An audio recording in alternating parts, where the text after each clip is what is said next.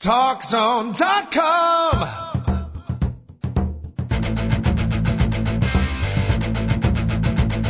Now, Talk Zone presents Two Guys and a Mic, your mid-morning break sports talk show. It's a passionate yet lighthearted look at the world of sports, featuring the coach, John Cohn, and the big dog, Joel Radwanski. They'll recap the games from yesterday, look ahead to the matchups tonight, and cover a lot more in between. Now, Two Guys and a Mic on TalkZone.com. Welcome, everybody, to the Two Guys and a Mic show, TalkZone.com. Beautiful, beautiful, if not slightly hot and extremely steamy city of Chicago here on a beautiful, beautiful Wednesday. Thank you so much for joining us. It's the coach and the big dog at your service right up until 11 o'clock. 1 hour per day. That's our limit. We only get 1 hour to talk, more specifically 56 minutes and 27 seconds. But, big dog, it's not about quantity. It's about quality, right? Yeah, it absolutely is, Coach. And I'm going to give you much more quality today. I was going on no sleep yesterday. As a matter of fact, you talked about how hot and steamy it was. Yep. I just realized something. I haven't even been outside of the house in about 25 hours now. So that's pretty embarrassing. Well, yesterday you missed a good one. If it's been 25 hours based on today, you might want to stay inside and make it 39 hours. Okay. Yeah. Turn on the air conditioning. I would say that to you, but I know from speaking to you in the past, you've had all kinds of problems with your heating and air conditioning guy. But if memory serves me correct, you have now found an adequate, reliable, if not friendly, air conditioning guy. Oh yeah, we actually had it come in. Somebody fixed it for us. The guy actually came in, grabbed me by my ankle, split me open. When he got done shaking, He was like, "Oh, that's enough money," and then he dropped me and he left. I love happy endings. Yeah, isn't it great? My head hurts, but at least it's cool in the place now, and I have no money left. But hey, you know what? It's nice in here, Coach. I suffer. I don't know if anybody else has this. It's kind of a quiet disease. People are probably embarrassed to talk about it, but I do have a slight, if not significant, case of ACADL. What is the air conditioning? Air conditioning attention deficit learning problem. I have extreme difficulties working. And I know it's extremely simple, and my wife shows me every time, but I struggle figuring out the heating and the air conditioning. David Olson's looking at me like, I'm an otherwise somewhat normal individual, but I'm telling you, I have ACADL. What can I tell you? Coach, I don't understand that because I thought I had all those problems. Uh-huh. And then after I bought my own house, I realized that I do have a pair of testicles, and I can fix stuff now that I never knew that I could ever. Like, legitimately, if you would have asked me in June of 2007, yes, can you do any type of plumbing and fix a pipe? Absolutely not. Next thing I know, I'm fixing pipes in my own house. Mm-hmm. I don't know what is. So obviously, I can't fix the air conditioner, but at least I had some semblance of idea of what was wrong with it, believe it or not. And keep in mind, my disease here, I'm not talking about fixing the air conditioning. I'm talking about turning it on and off making sure it's the right. You don't know how to turn it on? Now, wait. Now, is it one of the older dial ones? No. So it's completely electronic? Yes. Okay, well. Little push buttons up and down and then heating off, on, cool. Well, devices like that come with something that's called a manual that you can read, and it'll tell you how to use it. In the great words of Testicles, David Olson, the great Greek prophet Testicles, go take a long walk on an extremely short pier. David, Coach doesn't even listen to his Garmin when it tells him how to get somewhere. Okay? My who? I mean, your Garmin. Your GPS. Oh, okay. A Garmin? I didn't know that was the name for a GPS. It's so a that's brand just name. for like if you don't want to use GPS, you just say Garmin because people might think that you're a loser if you're a man and you actually need a GPS. I think I get it now. And David Olson doesn't know me that well yet. We've worked together only for a brief 8 or 9 months. It seems much longer than that, quite frankly. But I'm not real big on reading manuals, and I told you this before, Big Dog. I umpire and referee a little bit, and I've never read a rule book in my life. I found the baseball rule book absolutely unreadable, and I don't want to be too cocky, but I think I'm a damn good umpire, even without reading all the technical rules. But manuals, that's another deficit problem I have. And instruction manuals, putting things together, can't do. Coach, you umpire? Yes. You umpire and you don't even know the rules of the game? Well, I didn't say that. From playing, I know the rules. What I said is I don't read the rule book. And if I have to refer to a rule and somebody brings out the rule book, I find more often than not actually going to the rule book, Big Dog, is more confusing than not. I'm really disappointed in you, Coach. You shouldn't have admitted that. Well, let me ask you, have you ever gone to the rule book like in a particular, the baseball rule book in particular, forget about it. All it does is take a confusing play and confuse you even more, and more often than not, it goes against your basic instincts of baseball. To be quite honest with you, if I was a coach, I would have read it. As a matter of fact, that was the first thing I was going to do is read the IHSA high school football rule book if I got a high school coaching job. That was going to be the first thing I did. All right. So I'm a little disappointed, to be quite honest. We learn different ways. I learn visually and verbally. Maybe you learn, I was going to hope I learned every single way. So one of them, and like if you know the rules, I think you have an advantage over the person you're coaching against. And again, I didn't say I don't know the rules. What I said is, and I think there's a difference here, a little subtle difference. I don't read the rule book. Doesn't mean I don't know the rules. Watch the game, played the game, experienced the game. I think I know the rules fairly well. Yeah, Coach, if this makes any sense at all. Rules that you might not know about. Probably, and those are the rules that bother me. See, that's what I mean. And it's not like I don't know the basic rules.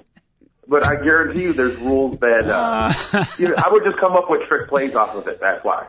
I would read the rule book to come up with specific trick plays to mess with the other team. You are the kind of guy that would bother me. I guarantee if you were managing on one side, I'm managing on the other. Even if it was a kid's game, you start pulling that crap on me, the technical stuff from the rule book, the two of us would get into it, and more likely than not, even though you're a little bit bigger than me, you would go down. Well, I will admit this. If it was like a Little League game, I wouldn't do that. If it was a high school game or above, I would. Mm-hmm. So I'll give you an example of the rules gone astray. We had a game over the weekend against an arch rival team, young kids coaching, college age. I don't think they were high school, college age coaches. And they're stealing our catcher's signals, Pony League. No, that's ridiculous. Yes, stealing the signal. So that kind of rubbed us the wrong way. Then, and my son started off, I didn't argue at all. He'd be very happy with me. I'm the assistant coach of this team. My son gets a base hit to left field. After he gets the hit, they check the bats. And by the way, my son's 5'3", 82 pounds. Hasn't hit puberty yet. We're hoping by the time he hits 19 that he does. But, he was using the 3/4 inch barrel. It's a small bat, but it had a big barrel. Technically illegal in this league. We didn't know it's a travel league.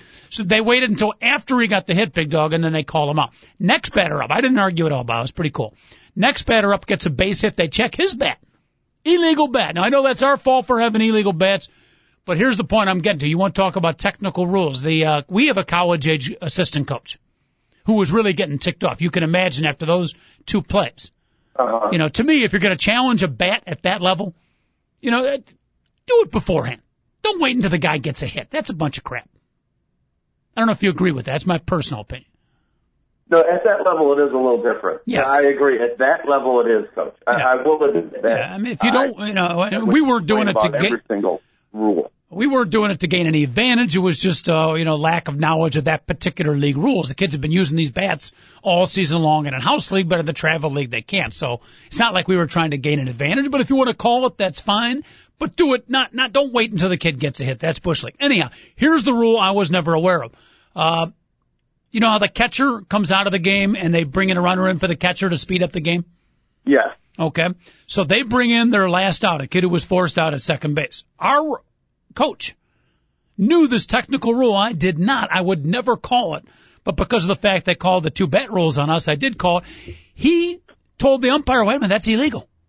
That's illegal. It's got to be the last batted out, not the kid who was forced out. That was an incorrect runner on base. If they're going to call the bats on us, you got to call him out. Technical rule. I'm going to guess you were not even aware of that. No. I never have been in a league where you can pinch run for a catcher. Okay. I've never even been in that type of league before. How about, have you been in a softball league where you go courtesy runner? If you start talking technical rules in softball, yeah, I will slap somebody. But that's a little different. But the concept of the last out, you're aware of that, right? The guy who runs, all right, injured player, hey, last out, go on base. No, I actually did not know that. Okay. Well, it's somewhat common in youth baseball and in softball, last out. Who knew? And they sent their last out. The guy who was forced out at second base. Who knew the technicality of the rule book that technically, if you're going to bring in the replacement for the catcher or an injured player. It can't be a forced out. It has to be the last guy batted out. A ridiculous technicality, which I would have never let our coach call, the young kid. But I only allowed it because of the technicality of what the other team did, so we kind of got back on it. But there's an example of rules gone astray. That was a long way to get there. Right? Yeah, well, when you're talking about, like, Little League, I agree with you. It is a little bit different. But right when you start talking high school, I'm gonna differ with you because Coach Joy's talking about you shouldn't have to call the rules. If they make rules, you should implement them. And that's what kids have to learn this. That's the problem with today is that there's too many people don't want to, like, tell kids what's right or wrong. If you're going to play high school football and there's a rule in the rule book, you're supposed to follow it. If you're going to play high school baseball, it's the same way. And if all of a sudden you lose a hit or if you don't really get a guy out because you didn't do everything properly, well, you know what? That's the way it is in life. Trust me, if you don't pay your taxes properly, you might have some guy knocking on your door, taking your house when you're 20 years later. You know what? I find that argument, in all due respect, a bunch of crap. Whenever I hear people, that they learn their lesson, that's, it's a life lesson there. It's a good, that is a bunch of crapola, and it's the same thing that came up. I think I explained this situation a couple of weeks ago where the Pony League World Series, I forget if Dog you were in that day or not, in my community got canceled. It was the best 2 out of 3. Pony League World Series, it got canceled because of a huge argument of the parents after a play where a kid hit a grand slam over the fence. We didn't talk about this? Yeah, we did. Okay. You remember the play? Yeah, you didn't tell me that it had just happened, so I didn't know it got canceled. Yeah. That's pretty sad. The entire can't come together like that. The board decided the feelings were too hard during it. They were talking to parents after, still heated feelings. They canceled the whole thing. But here, when you say, it was a lesson, a lot of people would tell me, well, man, it's a tough call. The kid missed second base. That's what happened for the folks that didn't hear our award-winning show a couple of weeks ago. A grand slam over the fence to win World Series game number 1. The kid on second base hadn't played a lot of baseball before, their weakest player. He runs home. He misses home plate. Maybe by half a foot, the umpire saw it. The catcher appealed it. He calls the play. Only 1 run's going to count. Everybody else is out. Big argument. I won't get into the rest of it. But people tell me afterwards, Joe, well, man, that's a tough play. But the young kid, it's a lesson for the team that you got to follow rules, and it's a tough one, but the kid will learn from that. Bull crappy. That's a bunch of garbage. The only thing he's going to learn from that is how shameful and a horrible memory and how it ruined what should have been a great moment. You want a learning experience, Big Dog, from something like that, and this would apply even at the high school level. This is not just youth sport, even at the collegiate level. You want a learning experience, you get the coach of the other team, who did what he should have done and called off his catcher's appeal and told the ump, let it go. And now he gets his team together after the game. After they lose the game, and he explains, hey, guys, here, technically, we could have called it. I could have called it, and we might have ended out winning the game. But you know what?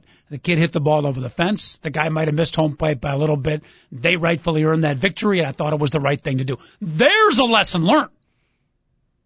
All the parents of the community tell, the kid who missed second, a tough play, but he's learned a lesson. There's no lesson learned. My particular opinion. That's what the coach should have done. Then, in a situation like that, there's a lesson learned. I couldn't disagree more. It would have been really nice if we had a coach actually do something like that. But it is a lesson learned, Coach. What is really the big deal if the kid? I mean, if they take away the home run from the kid, I mean, in the whole sense of the thing is. There are lessons learned. That's why you play youth sports, Coach. And I also agree with the fact that if you said a coach would step up and do that, I would tip my hat to the coach. Mm-hmm. That is really, being a man, and that is the best lesson anybody can learn in any of that. What lesson is learned by having a grand slam taken away because a kid missed home plate by 6 inches? What lesson is learned by the fact that people can't get together and are so unbelievably bad about it that they have to cancel the rest of the game? No question. Nobody in either side, everybody agrees with that. Whether you agree with the call or not, everybody agrees that the parental behavior was negative. Well, if I was the coach of the team that had missed home plate, I would have said, hey, we missed it. We missed it. What are we going to do about it? You got to touch home plate. You got to touch all the bases from now on, everybody. See, I would take a different approach. I couldn't be that calm about it. I wouldn't be upset at the catcher for doing his job when he's told. I would. Since he's been in Pee Wee baseball, Mustang League, make sure every single player touches home plate when they come in. Well, you know what? He did exactly what he was told to, and he went to the umpire and said the second guy missed home plate. I've coached Just baseball. He was supposed to. So what is he supposed to say when he's been doing his job like this for the last 10 years as a Little League coach or manager, catcher? Oh, you didn't have to do that because it doesn't really matter. Yes. That's exactly what he should have said. I don't blame the kid, by the way. I blame the coaches who should have come out and said to the umpire, what did my catcher call? Appeal? No, we're not going to appeal that. So I agree with you in that standpoint. But Big Dog, I've coached youth baseball for over 20 years. I don't think I've ever instructed my catcher, hey, at a home run, make sure you watch if they touch the plate. Never said. You don't? You haven't? Not a coaching point. And if I coach 20 more years, I never will again. That's not a teaching point. That's not a coaching point. I hate to tell you, Coach, it is. Okay, that's part of the game. You're supposed to touch all the bases. Yes. I mean, that's what you're supposed to do. Mm-hmm. Okay, I mean, that's not at a major league level. Not on a home run hit out of the park or a ball that goes in the gap and is, rolling from here to eternity and the guy scores easily. That's not part of the game. No, to play at home. It's a close play. Kid misses the plate. You go for the tag. Umpire calls, say, wait a minute, he missed the plate. That's different. Advantage gained. But not when a ball's hit over the fence. That's not part of the game. I would strongly disagree. I would have to disagree with you, Coach. Right. I'm a stickler for the rules. That's why you put them in. That's why, you have to learn how to play the game. And part of learning how to play the game is sometimes you get stuff taken from you. So, it's Coach, not everything is so jolly and sweet all the time in life. But advantage, why are rules written? What is the purpose of the rule book? It's to create a fair game, correct? Oh, absolutely. Okay, to have some established rules and to create a fair game, no advantage game. So those are the rules that should be applied. Okay? Take the situation where our coach, let's just say they hadn't called 2 bat plays on us. Okay? And now let's say it's a tight ball game in the last inning, and their catcher gets a big hit. They got a rally going. We're ahead by a run, and they send in the catcher's injured, or they're going to do the play where you can replace the catcher with a runner. Okay? And they bring in the guy who was the last out, who was forced out at second base. Okay? Now, technically, the rule is when you send the last out, it can't be the guy sliding in. It has to be the last batted out. Are you telling me that some coach that would call that in that situation, that wouldn't be out of line? Even though he's technically right by the rule book. That's Bush League. That's not part of the game. Not in the spirit of competition. Again, no advantage gained. That is something totally different, though, than touching all the bases. Well, but that's someone knowing the rule book, according to you. Well, he knows the rules. He's enforcing it. Well, everybody should touch the bases. If you don't know to touch home plate when you come in, that's a little bit different than knowing a technicality of who was forced out and who was last batted out. All right. I mean, there are some rules that are so basic and so intrinsic as in touch home plate. You don't score the run unless you actually touch home plate. To me, I hate to tell you, Coach, but I would be embarrassed the fact that you couldn't play the last couple games in the league. I mean, if I was a parent on that team, I'd be like, if it was my kid, I'd be like, hey, don't worry about it. Trust me. This is only Little League baseball. Nobody really cares. Mm-hmm. You'll get over it, but you got to touch home plate. That's how I would treat my kid with it. I agree with you on the embarrassment of not being able to play because of the behavior of the fans more than the coaches. That part I agree with you. I disagree with you on the part of touching home plate. All the umpires got to do is call the kid aside. Afterwards, you bring him over. Hey, number 14. Hey, next time, make sure he was pretty close. Make sure you touch the plate. Teach him a lesson and not ruin the good moment. Everybody's happy. You see, well, you know what? The way I look at it is you teach him a lesson and you go along with what happened. And you making me look like I'm so hardcore. I'm probably the most laid-back guy ever, and because I could really care less whether you win or lose the game. So I'd be like, hey, you know what? You lost the game. The reason why you didn't lose it is because the reason why you lost it is because you didn't touch home plate. You have to touch home plate. Mm-hmm. So it's not like I'm sitting there win at all costs type mentality. It's, there's rules. You follow them. People can be laid back and still be sticklers for the rules, and in my opinion, still wrong. Yeah, whatever. This whole argument between you and I started over a false start penalty that happened in the Wisconsin-Iowa game like 10 years ago? You realize that this is how the whole stickler for the rules argument happened. Refresh my memory. I don't remember that particular play. I like the fact you brought up college football, though.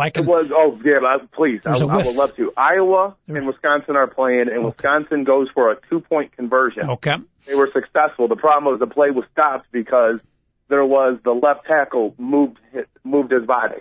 And you basically said that, I can't believe they called a false start penalty, cost Wisconsin the tie, and, Wisconsin moved back because they had to go for 2, and they missed the next play. And you were all livid that you should never call a false start penalty because the guy from Iowa, the end, didn't go across the line of scrimmage. And you thought it was wrong. And all I was trying to say is, Coach, everybody's supposed to be still for 1 second before the snap of the ball. Yes, we know that. That's how this whole argument started. Yes, we know. Because it cost Wisconsin a chance to go to overtime. Yeah, and the guy twitched a little bit. Yeah, exactly, didn't move. and you're not supposed to switch at all. I know you're not supposed to. He's getting $85,000 worth of education for 4 years. He should learn. When the ball is snapped, your big 325-pound butt can't jiggle at all, okay? But Coach, I committed one penalty in 9 years of football. Okay, people like me should have a little bit of an advantage over somebody that commits 2-3 penalties every single game. Okay. Well, you were soft. I can't help that fact. Oh, I was soft, right? Yeah, I was soft. I would argue that you have to know as an official when to call things and when not. Final play of the game, 2-point. The 325-pounder wiggles his 260-pound gluteus maximus. Move, Let it go. It was a legitimate. He went back in the stance. You can't do that. You got to know the snap. Well, I'd have to see the play. If he clearly you jumps. You saw it at the time, and you were really upset. You were adamant about it. We both saw it. I can't remember the play. I don't even remember the argument, quite frankly. But the situation you described to me, if the guy significantly moves forward and then back. It was back. He went because it was a pass play. He kind of went back a little bit. All right, all right. If it's kind of like went back. He moved. Okay, as far as I'm concerned. And that's ever since then. We've been on one. I didn't know that you were like that. That you were like, I could care less.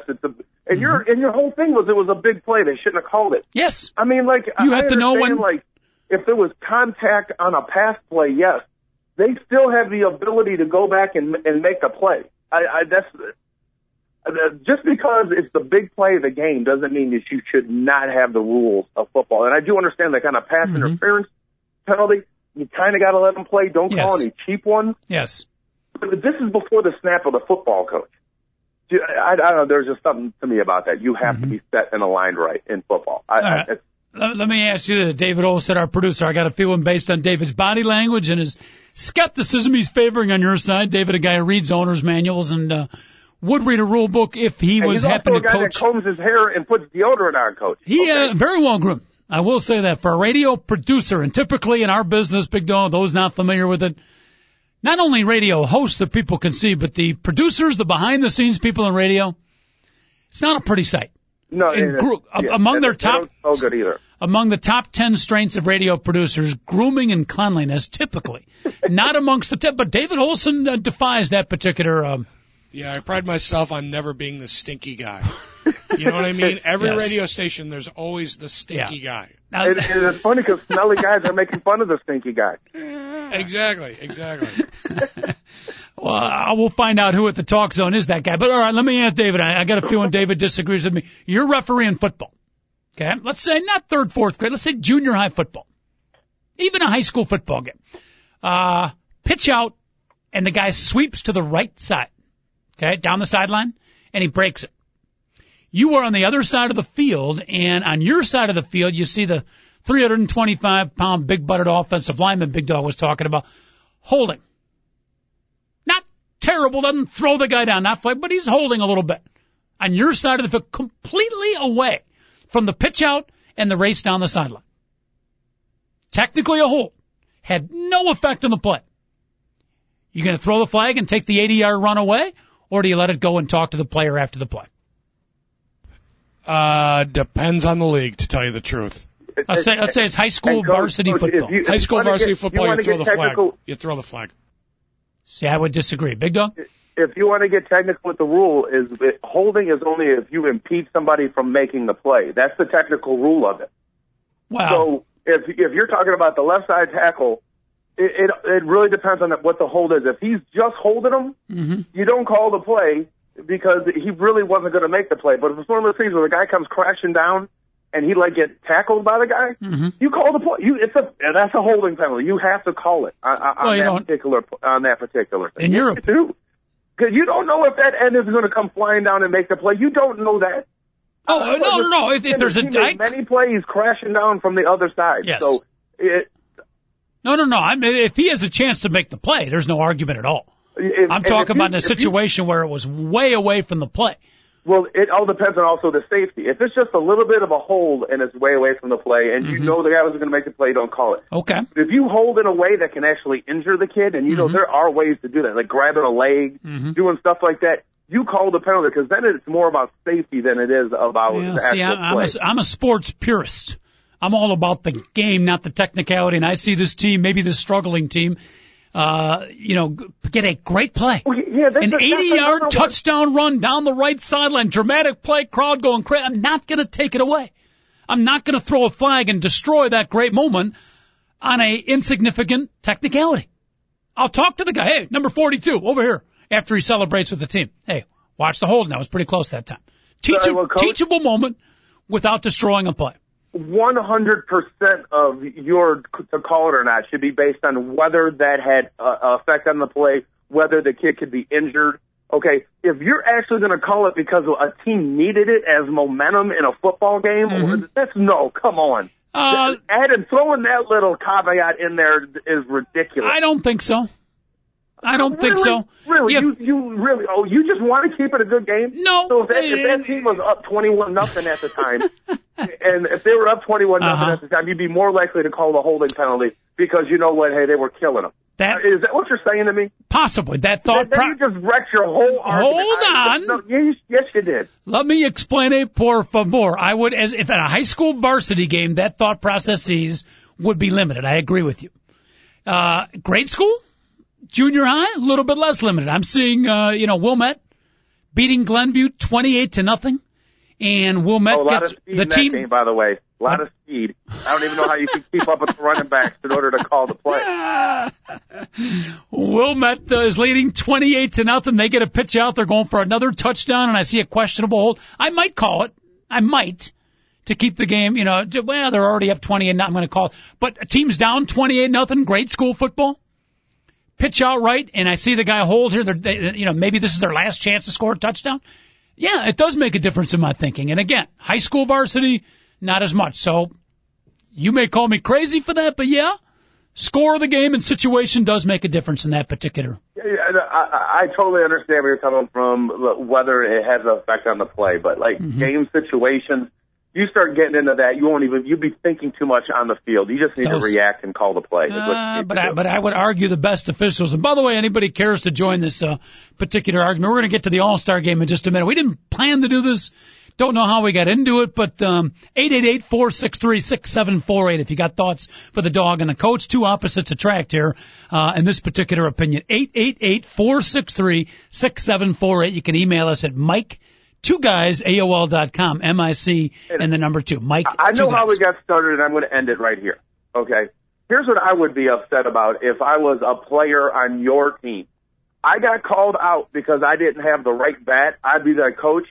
I didn't have the right bat. Why didn't you let me know? And so instead of being mad at the other coach for calling me out, I'd be like, this is ridiculous. We're in an all-star tournament. I'm getting called out. I would have been more than happy to use less than a 3/4 barrel bat. So you can point the finger at one coach for calling out two guys, and just like you always say, Coach, there's 3 fingers pointing right back at you. Fair enough. And I said in that particular situation, I believe I said that absolutely the coaches are to be blamed for that. We should have known the rule. It doesn't make it. There's not enough accountability in the world, is all I'm saying. I agree with that. If my teammate doesn't touch home plate and cost me a grand slam, I'm not pointing the finger at the coach who called him out. I'd be like, hey, could you please touch home plate next time? That's where we disagree. I would not be mad. I would be mad at we need accountability more in the world. Everybody wants to pass the buck nowadays and blame everybody else. I would agree. Accountability for doing the right thing. The guy who missed home plate, simple little mistake. Not a major problem. Accountability would be to the other coach who shouldn't have made that call. Now, I'm not trying to be funny or rude here. Was the kid special? No. then you got to learn. The kids got to learn the lesson. No, don't give me that. There's no lesson to be learned in having a grand slam rule. Going to be a negative moment that kid will remember for the rest of his life. There's, my opinion, no lesson to be learned at all except ruining what should have been a great moment. He ran around the bases. He's celebrating. He missed home plate by half a foot. The ball was hit over the fence. Crapola. No lesson. If he's the type of kid that can't get over the fact that he wrecked a Little League grand slam, that's a tough moment. Then what's going to happen to him when some girl dumps him when he's 20? I mean, he might go over the edge and go postal, coach. So you got to find these things out about people right away. All right, I'm going to stay on the other side of the fence with you. As a matter of fact, I'm going to build this fence a little bit higher and fix it. Yes, David. And 25 minutes later, it still doesn't change the fact that you don't know how to use your air conditioner. That's how it started. Reading the manual of the air conditioner. Thank you very much. I don't know what it is. Those buttons up and down, heat, cool, off. You know, if it's 76, you go down to 75. How do you get the heat to kick in, the air conditioning off?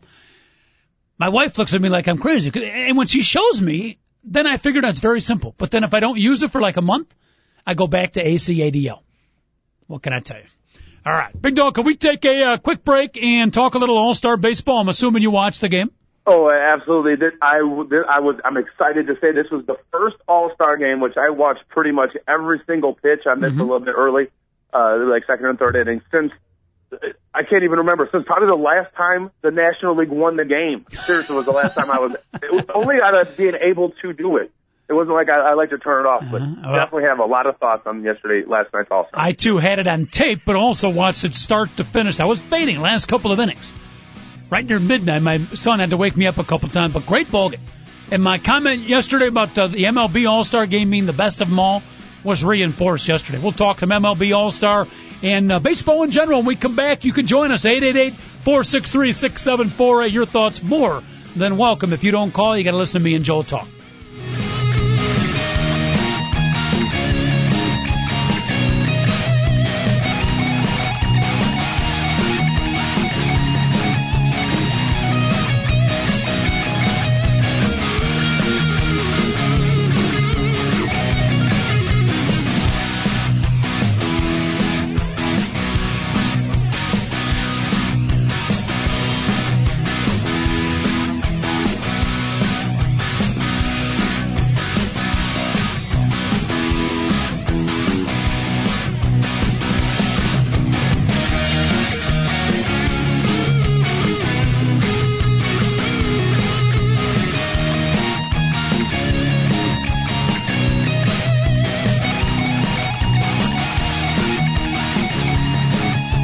Lines are open for your calls on Two Guys and a Mic. Call 888-GO-FOR-IT. Once again, here's the coach, John Cohn, and the big dog, Joel Radwanski, on TalkZone.com. Big Dog, some disturbing news coming over my AOL updates here. Believe it or not, this is very, very disturbing. Are you sitting down? No, Coach. I can't sit down and have a rash on my ass. Never mind. A little bit too much information. A simple no would have sufficed. Apparently, Sarah Palin's fine daughter, Bristol, has announced engagement with that, I won't use the description I was going to say because kids might be listening, with that Levi guy that she had the kid with. They are now engaged. I have to admit, Coach, I could care less about Sarah Palin's personal issues. So all I heard about this Levi guy is he's a little bit of a philanderer. Am I right? A lot of a philanderer. He wants a powerful woman so he doesn't have to work. Is that true? I would say right on both accounts. Okay. See, I really don't know much what's going on. And from what I understand, has this guy ever done his own reality show? I think he tried. He did a Kathy Griffin's show like a dozen times or something like that. And then he was going to pose for a men's magazine, right? I don't know if that ever happened. No, he did. He did. He posed for Playgirl. God bless. Yeah. Oh, no, did he really? Did he blame the shortcomings on how cold Alaska is? No idea, but it's interesting because he came out last week with the apology to the Palin family. You remember that? It just kind of came out of nowhere. Yeah. No. He's like, I just want to express my apologies to Sarah Palin and her entire family. Some of the stuff I said about them was not entirely true. And it was just like, oh, that's kind of weird. That he would just kind of do that, and then 1 week later they're engaged. 1 week later, yeah, they're engaged. Woo, So. You know what? I could forgive pretty much any type of stuff like that, but when you start, like, if you start making up false accusations about people, forget that. I would not be able to trust the guy ever again. Mm-hmm. It was one of the most uncomfortable sights. It was almost as weird as seeing Sammy Sosa back in the day sitting next to Hillary Clinton at the State of the Union address. I think Bill Clinton's first, or whenever Sammy had the big year, and he was an icon. There was Sammy at the United States. Bill Clinton, State of the Union address, sitting right next to Hillary Clinton. That was so odd. I still remember when John McCain picked Sarah Palin out of the clear blue. Remember? I mean, nobody knew who Sarah Palin was. Uh-huh. But he figured he was behind Barack Obama. He would take a long shot. I don't blame him for doing that. And you remember the Republican convention when all of a sudden, the Sarah Palin's up there and they would picture the crowd. And there's Levi Johnston, who a week ago was a non-heard of 19-year-old hockey player who was dating the governor's daughter, pretty much in obscurity. And there he is, front and center, looking extremely uncomfortable in sport coat and tie on national TV at a 1 week transition. You can imagine for a 19-year-old kid what that felt like. Yeah, and that was at the time that Sarah Palin was like 120 pounds, and supposedly she was 7.5 months pregnant or something like that. I'm going to go back to the Sammy Sosa and Hillary Clinton thing. Hillary and Bill weren't sleeping in the same room at that time, if you know what I'm talking about, Coach. Take it easy. If you ever seen Sonia Sosa, she's got the same body type as Hillary Clinton. And the fact that Sammy and Hillary were sitting next to each other, who knows what was going on with that? He was the Latin clubber. And so. I believe she does have a slight bent for politics too. So let the rumors fly. Stranger things have happened. I don't know. Not really, but. Well, maybe if Bill had zits all over his back the way Sammy Sosa did. All right. Thank you very much. Anyhow, disturbing news in the Las Vegas over and under on that marriage. What would you go, about a year and a half, maybe? Oh, 18 months? That sounds about right, Coach. I'd go with that. I would take the over because I think they'll make it a little bit more than 2 years. But there will be, I will put the over-under on domestic violence allegations at 2.5 in that 2.5 years. I shouldn't even laugh about that. All right, let's get to the All-Star game. 888-463-6748. Phone lines open. You watched the game yesterday. Feel free to call, comment, anything on the TV production, the announcing, or God forbid, actually the game itself. Big Dog, the big story, lest we forget, is the National League won the game 3-1 and broke a rather long losing streak. You were a young teenager, still almost hormonal the last time the National League won. No, actually, I was 24. But going still, to be 24. I was 23 still at the time. Did I get the hormonal part right? I'm still a hormonal, Coach. I hate to tell you. But whatever. Last night, excellent ball game. There was a little bit, though, in the middle where it wasn't very well played. You had Chin So Kyu throwing the ball all the way down the first base line. You had David Wright. Joe Mauer may have made the second worst throw I've ever seen a catcher make the second base. Yep. The throw was so bad that David Wright did not know it went in the center field. Because it went in the right center. Yeah, my son said, did that ricochet off the umpire? He thought your son was right. He thought, no, he wasn't. It was just a bad. Like you right in the fact of how bad the throw was. It kind of looked like it. Watch the replay. replay. I thought the right fielder was going to be the one who fielded the throw, Coach, not the center fielder. That's how bad it was. Those two particular plays, those were not even pony leaguish. Those were little leaguish. And then later on, you get Elvis Andrus, who's pinch running for Derek Jeter. Don't you love when somebody pinch runs and they get thrown out on the base pass? It just cracks me up. Elvis Andrus overruns second base and he gets tagged out. This is all like in an inning and a half that all this stuff happened. I was like, really? Is this the All-Star game? These are the best players we have in the world? David Wright doesn't even know to go to third base when the ball is in right center field. It's pretty funny is the first base coach and the third base coaches of these teams, they're not like they're normal managers, right? I don't know. I don't think so. Well, I think not all the time, Coach, but sometimes. It all depends because it's not like whoever was coaching first when Koo threw the ball into the right field corner, he was the one telling Longoria to go to third, which I thought was kind of funny. They showed the third base coach is kind of like watching the play. And he's not the one telling Longoria to come. It was the first, because Longoria turned to the first base coach and then ran. I'm like, even the third base coach is messing up in this particular instance. It was pretty funny baseball. Yeah, those couple of plays were funny/weird/sad to see in an All-Star game. First 5-6 innings, though, flew by in the pitching. I mean, you got the best hitters in baseball, but those first 5-6 innings, and even towards the end overall, Big Dog, the pitching was outstanding. Yeah, I don't want to sit here and pat myself on the back, but you look at that American League lineup, Coach. Yep.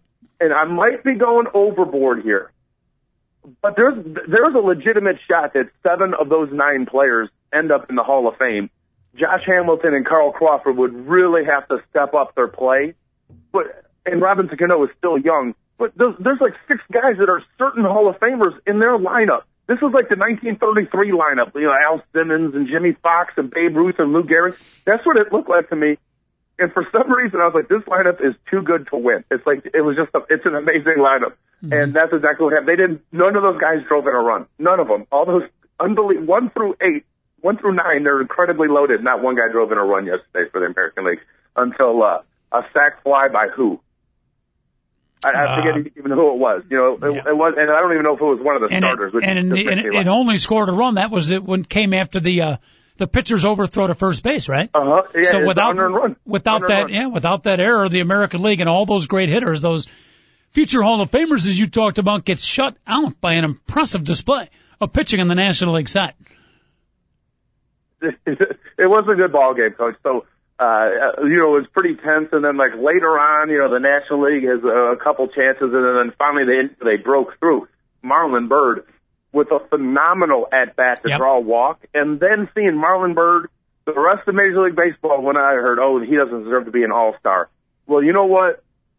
They got to see that Marlon Byrd, without question, deserved to be an All-Star because that awesome at bat to draw the walk, and then scoring from first on a double. Yep. It was nothing but pure out-and-out hustle to get there. And then later on making the play of the game, without question the play of the game, when he realized that he would not be able to dive and catch the ball.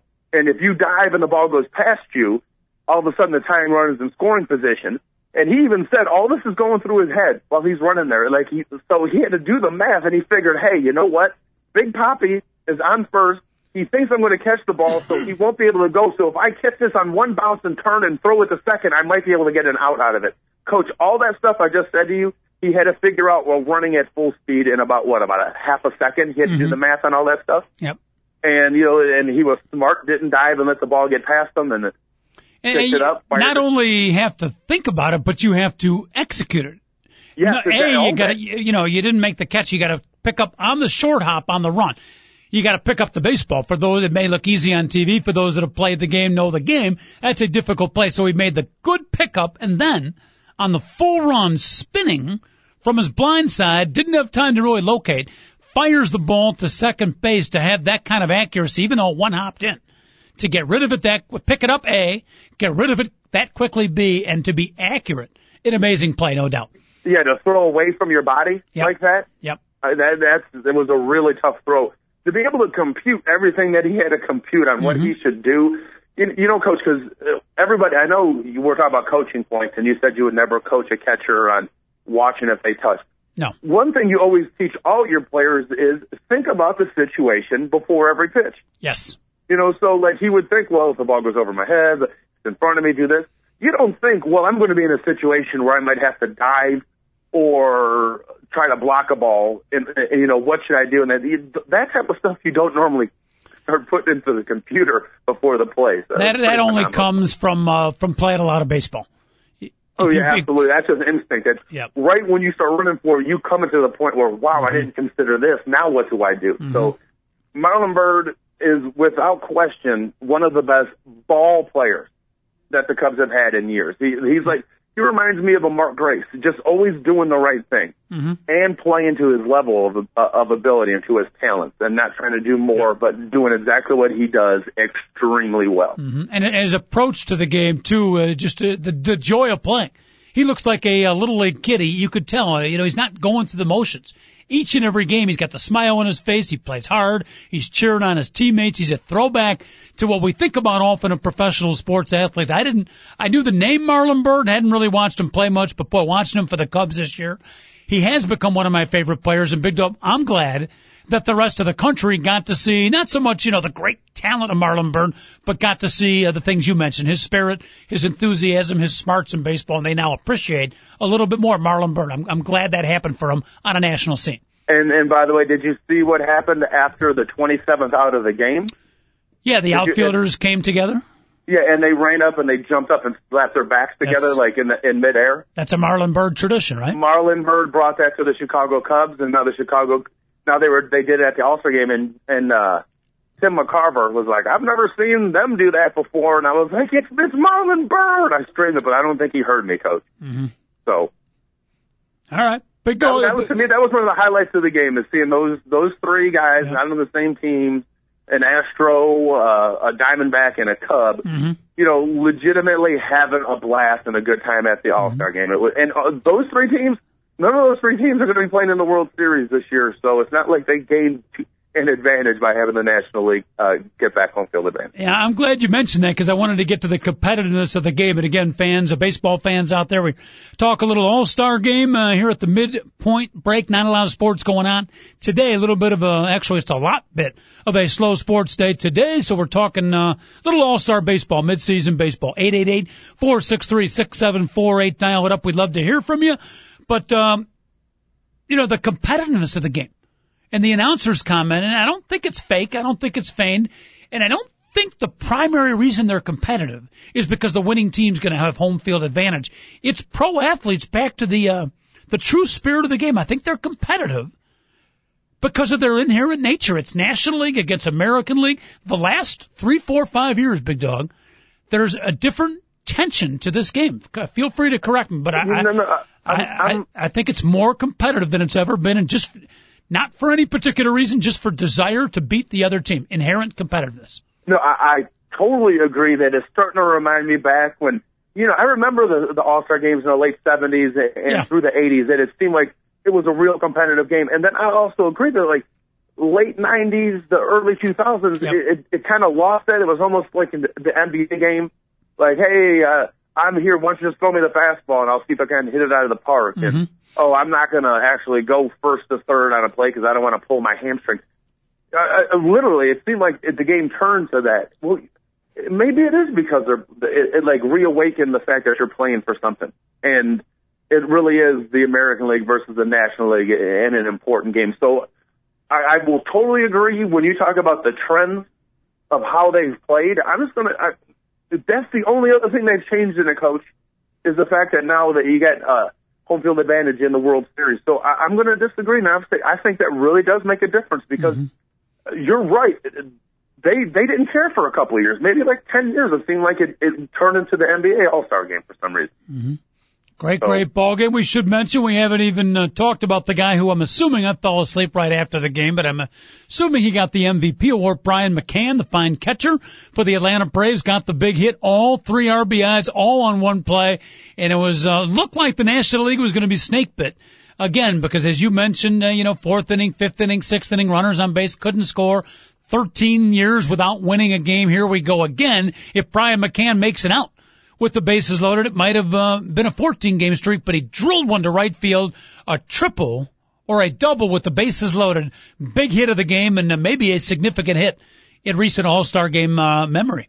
Oh, it's without a doubt. And right when it happened, Joe Buck called it out immediately, and he said, that's the biggest National League hit in an All-Star game since Mike Piazza in '96. He called it immediately. Mm-hmm. He was the All-Star game MVP. He deserved it. Otherwise, the only other player that you're talking about is Marlon Byrd, and it really, you don't want to give a guy who drew a walk and scored a run at the Griffin. And struck out also. What's that? I think he struck out also against Valverde in a really good at-bat. That was a lot of fun. Mm-hmm. By the way, Jose Valverde, good showboating on the field. Okay. Oh, the little side shuffle? Oh, come on. I like that. No, you like that? Yes. Coach, what, if I would have heard something like that and was one of your players, I would start doing something like that. And I would do just like how you talked about. I would go to the other team before the game and I'm like, hey, listen, I'm not trying to show you up. I'm sick of my coach saying all this stuff, so I'm going to do this to mock my own coach. And then I would do all the flamboyant stuff. How would you, I don't even know how to describe it to the fans that didn't see the play, but first of all. He walked off the mound and took a bow after a strikeout. A bow?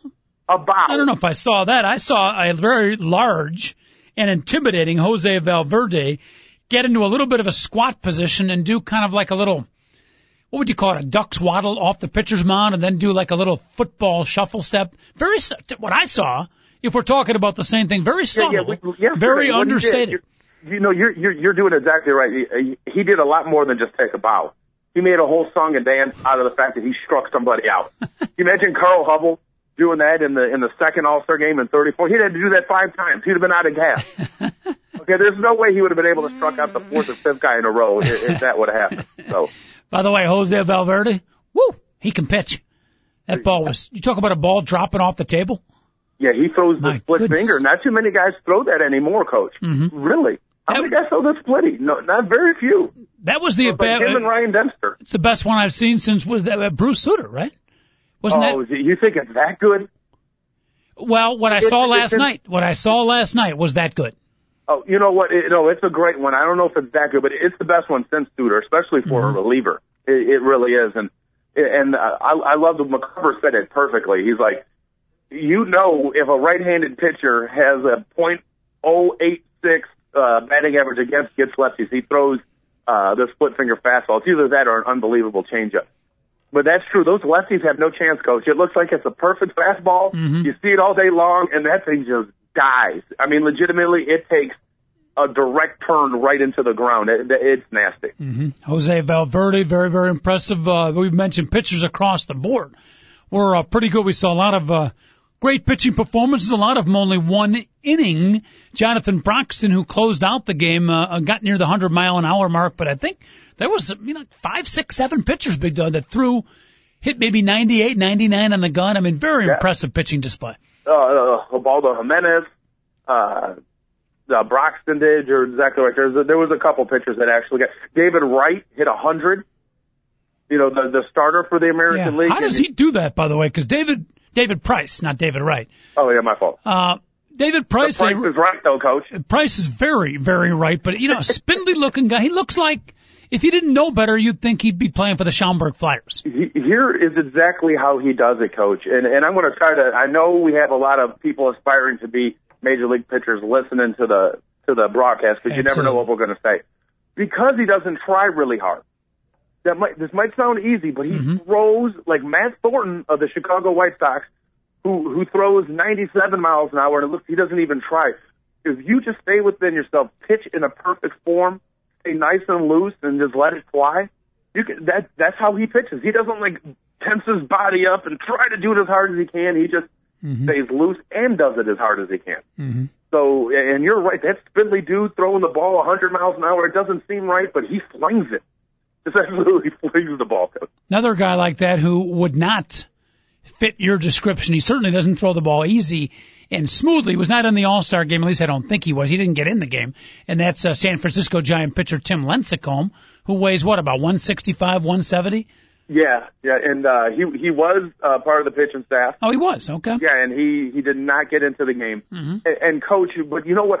I will tell you this: it doesn't look smooth and easy for him because he doesn't have your prototypical delivery. To say the least. If you really think about what he does, you really can get a lot of torque, and it's a lot easier on your body. It's funny. His dad taught him that motion, and people are like, "This motion's horrible. He'll hurt himself." If you really think about what he does, about how he bends his back over, as long as he doesn't hurt his back, he won't have arm trouble because he throws with his entire body, unlike any pitcher I've ever seen. So it's funny how, because he doesn't look normal and it looks kind of herky-jerky, but if you think about it, every inch of his body is in his throw, and he uses less of his arm than any pitcher in Major League Baseball when he throws the ball. Beautiful. Good pitching analysis from the Big Dog. We're winding up our show today, Big Dog. We basically have a nice day of rest today. You can break from sports a little bit tomorrow. Second half of the season begins. We got some great races I wanted to before we got into our argument about the Little League umpires. Well, tomorrow they start, so I'll be more than happy to tomorrow go through all the races. And Coach, I'm prepared. And you know what? If the Cubs aren't going to win it, I would love to have little small market teams all over the league win their divisions. Mm-hmm. Well, you're a little small market guy. That's just the kind of guy you are. But I'm going to give you a little. I am no longer on the Cincinnati Reds bandwagon. After I've watched them play over the last 2 weeks, I will tell you this. they can catch the baseball unlike any team in Major League. They're the best fielding team in the Major Leagues right now. All right.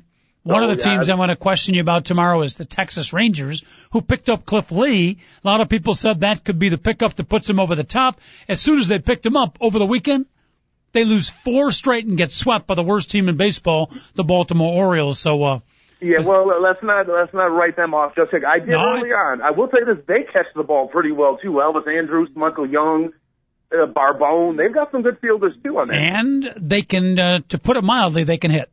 And they have a closer, so they might have the formula. Who's their closer?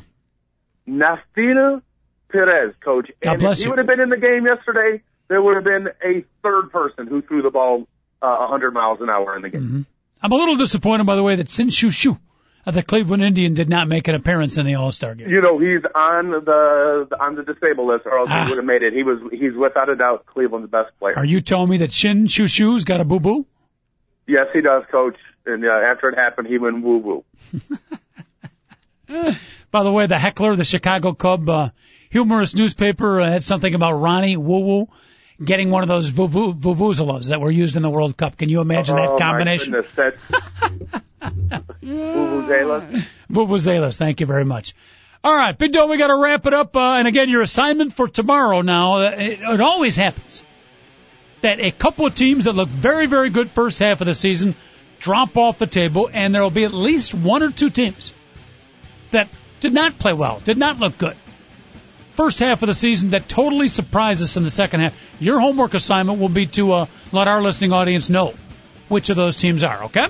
It's not even homework, Coach. It's already done. All right. When it comes to baseball, I don't procrastinate on my work, Coach. All right. Stick around. Winning Wednesdays is up next, Big Dog. It's a gambling show, something I know you used to have interest in. If you listen to this show, it might pique your interest once again. I have a question.